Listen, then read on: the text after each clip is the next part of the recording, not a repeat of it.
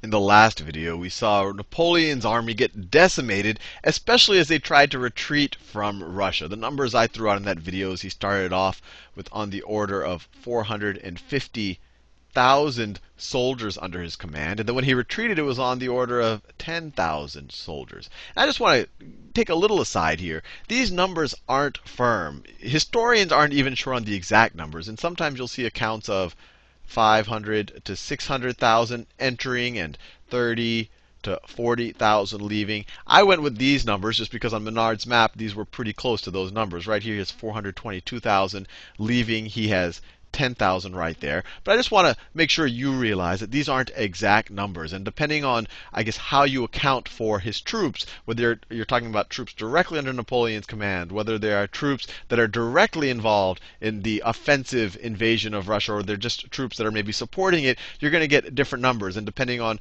whether you view, troops and how you count the casualties. So it's all about how you count. But needless to say, the French Grand Army was decimated after invading Russia. And I even told you at the end of the last video that after that, the rest of Europe, the other countries that kept forming and reforming coalitions against Napoleon began to smell blood.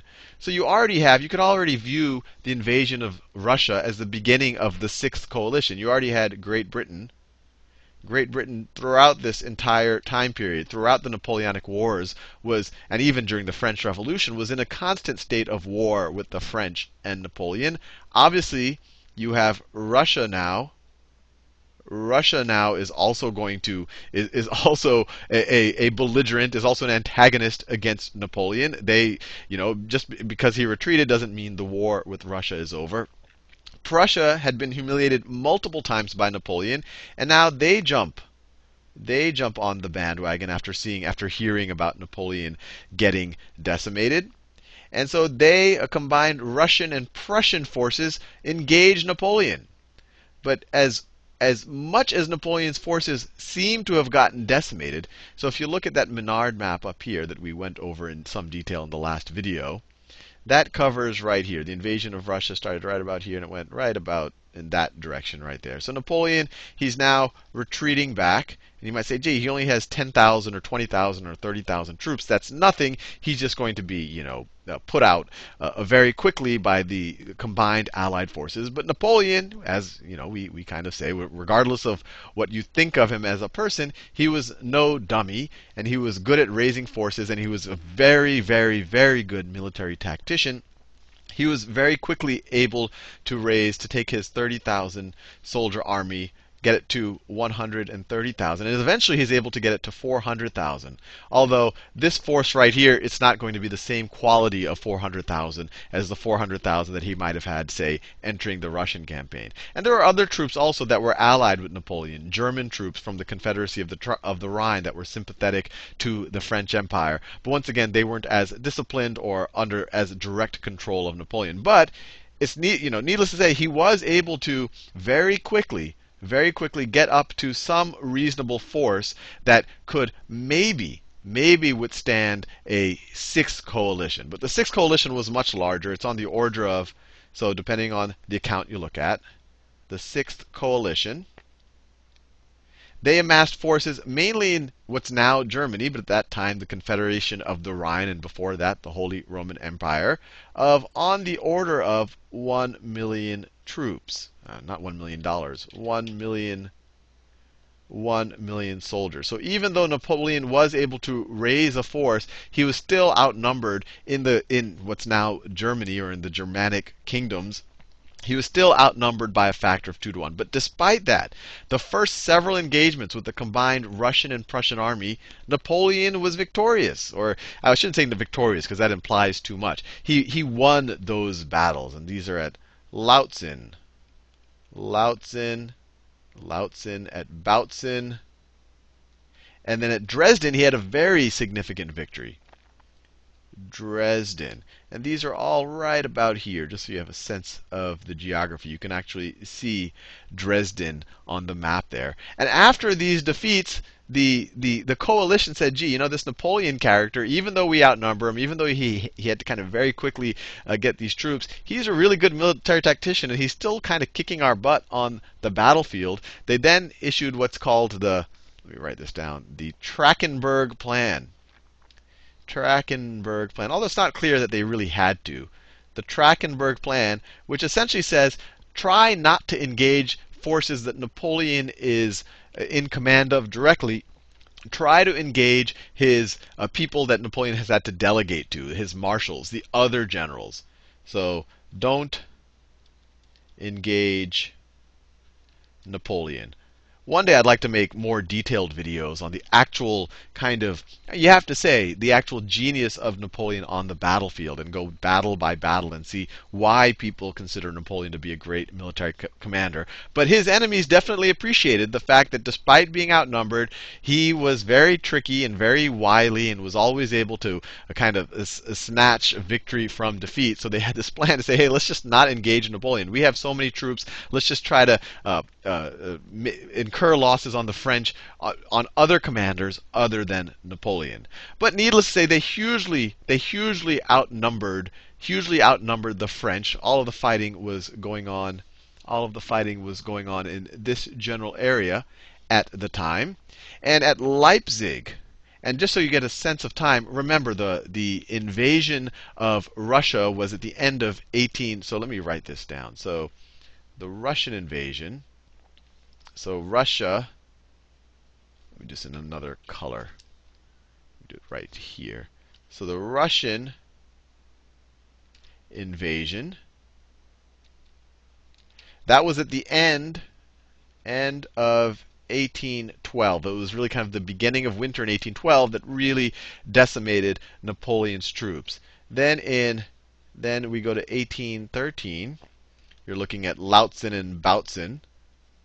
Lautzen and Bautzen. That's in May of 1813. So after that winter, that gave Napoleon some time to get his troops together. And things happened slower at this day and age. People didn't have perfect intelligence in terms of what was going on the battlefield. And it actually took time for just information to travel and for armies to travel. They were traveling mainly on foot at that time. And then August 1813, August, you had Napoleon's significant victory at Dresden. But then finally, 1813, in October. And at this point, the coalition had convinced Austria to also join in. So this is kind of the ultimate coalition. If you look at most of the coalitions, they seldom had both Austria and Prussia and Russia and all of these guys. But now they're all piling on. So now you have Austria. Austria is part of the coalition. And Sweden.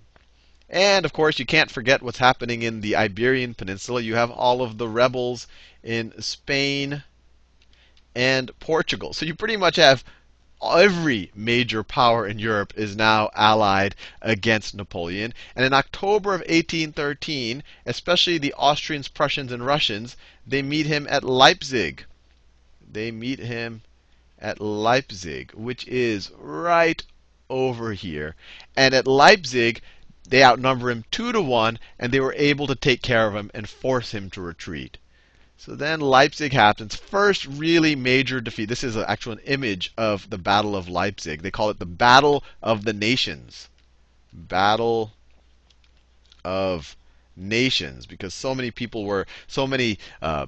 belligerents were involved in this battle. People estimate that there were 600,000 soldiers involved, 400,000 on the side of the Sixth Coalition, 200,000 on the side of Napoleon, and they estimate on the order of 100,000 dead or wounded. So this was a major, super bloody battle, and it forced Napoleon to retreat.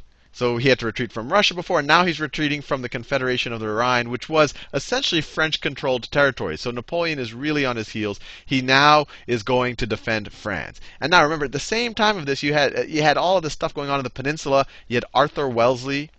You remember him right here. That's Arthur Wellesley.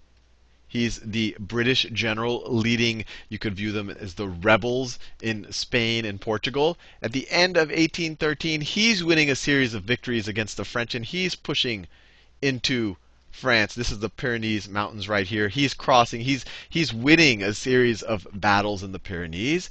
And then in the last-ditch effort, and Napoleon, once again, he's hugely outnumbered. He engages his enemies in battles in northeast France, right around that area.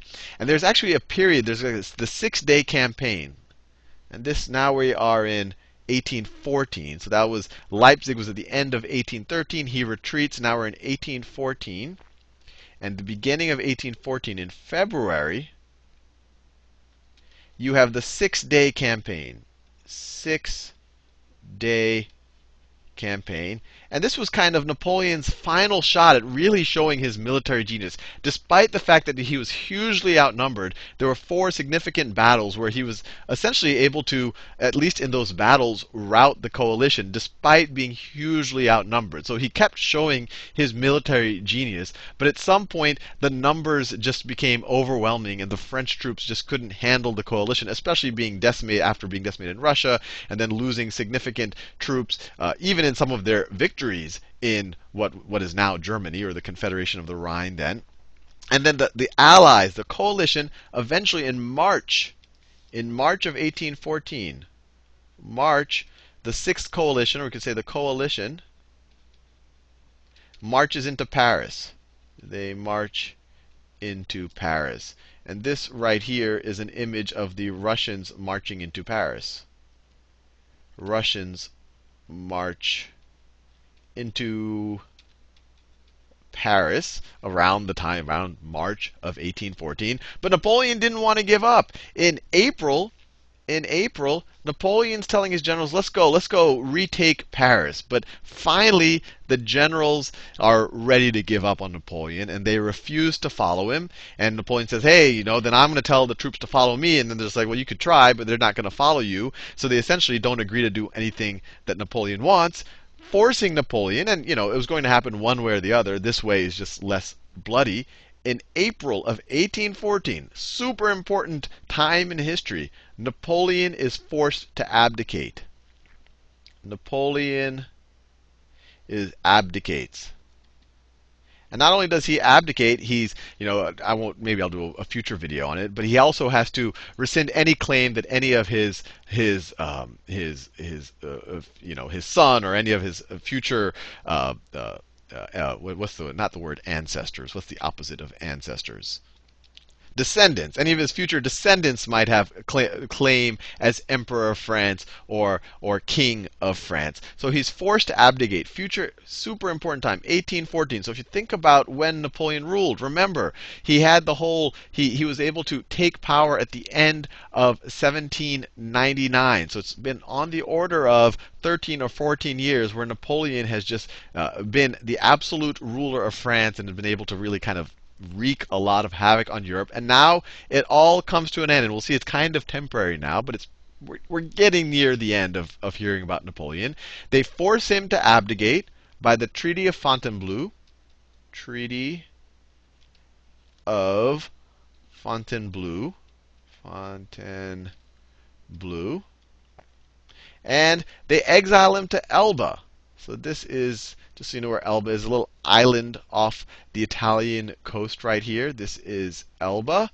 This is where Napoleon was forced to stay. Doesn't seem like that bad of a place. And they actually let him keep the title of emperor, and they allowed him to rule over Elba. And he was actually able to do some reasonably constructive things with the island. You're going to see he leaves the island very shortly. But it wasn't that bad. I mean, in modern days, if someone was indirectly responsible or directly responsible for butchering millions of your civilians or soldiers, you wouldn't send them to a nice, a place with a nice climate and give them a nice house like this and allow them to actually rule over the island. But I think at this time, all of these generals and kings, they all viewed them as, they all viewed each other as gentlemen, and they never wanted to be too vicious to each other, just in case the things were to come back around to them, I guess. But he got exiled to Elba in, as I just said, what was it? April of 1814. And then the coalition, we'll talk more about this, they put Louis the 16th. You remember Louis the 16th with the whole French Revolution and the Estates General? They put his younger brother, they restore him to the crown. This is right here is Louis, this is Louis the 18th. XVIII. This is Louis the 16th's younger brother. The younger brother. They make him king of France. So all that business about the French Revolution, and then Napoleon comes to power, and all of these, the rights of man, and all of that. When everything's said and done, they put a king back in power. This guy with his satin robes again doesn't look too different than his older brother. And just in case you're wondering, his older brother is Louis the 16th. He is Louis the 18th. Who was Louis the 17th? This is Louis the 17th. Right here. That is Louis the 17th. Louis the 17th. This is Louis the 16th's son. He was actually next in line to the throne before his uncle, or Louis the 16th's younger brother, Louis the 18th. But he died. He was kind of, while he was in prison, if you are a royalist, you would have considered him king after the beheading, the decapitation of his dad. And actually, there's a hugely fascinating story here where they say that he died in 1795, but many people think that he escaped and was able to live a normal life, and who knows what. But needless to say, he wasn't anywhere to be found. So they made Louis the 18th, Louis the 16th's younger brother, king of France. But we're going to see this isn't the last we hear of Napoleon.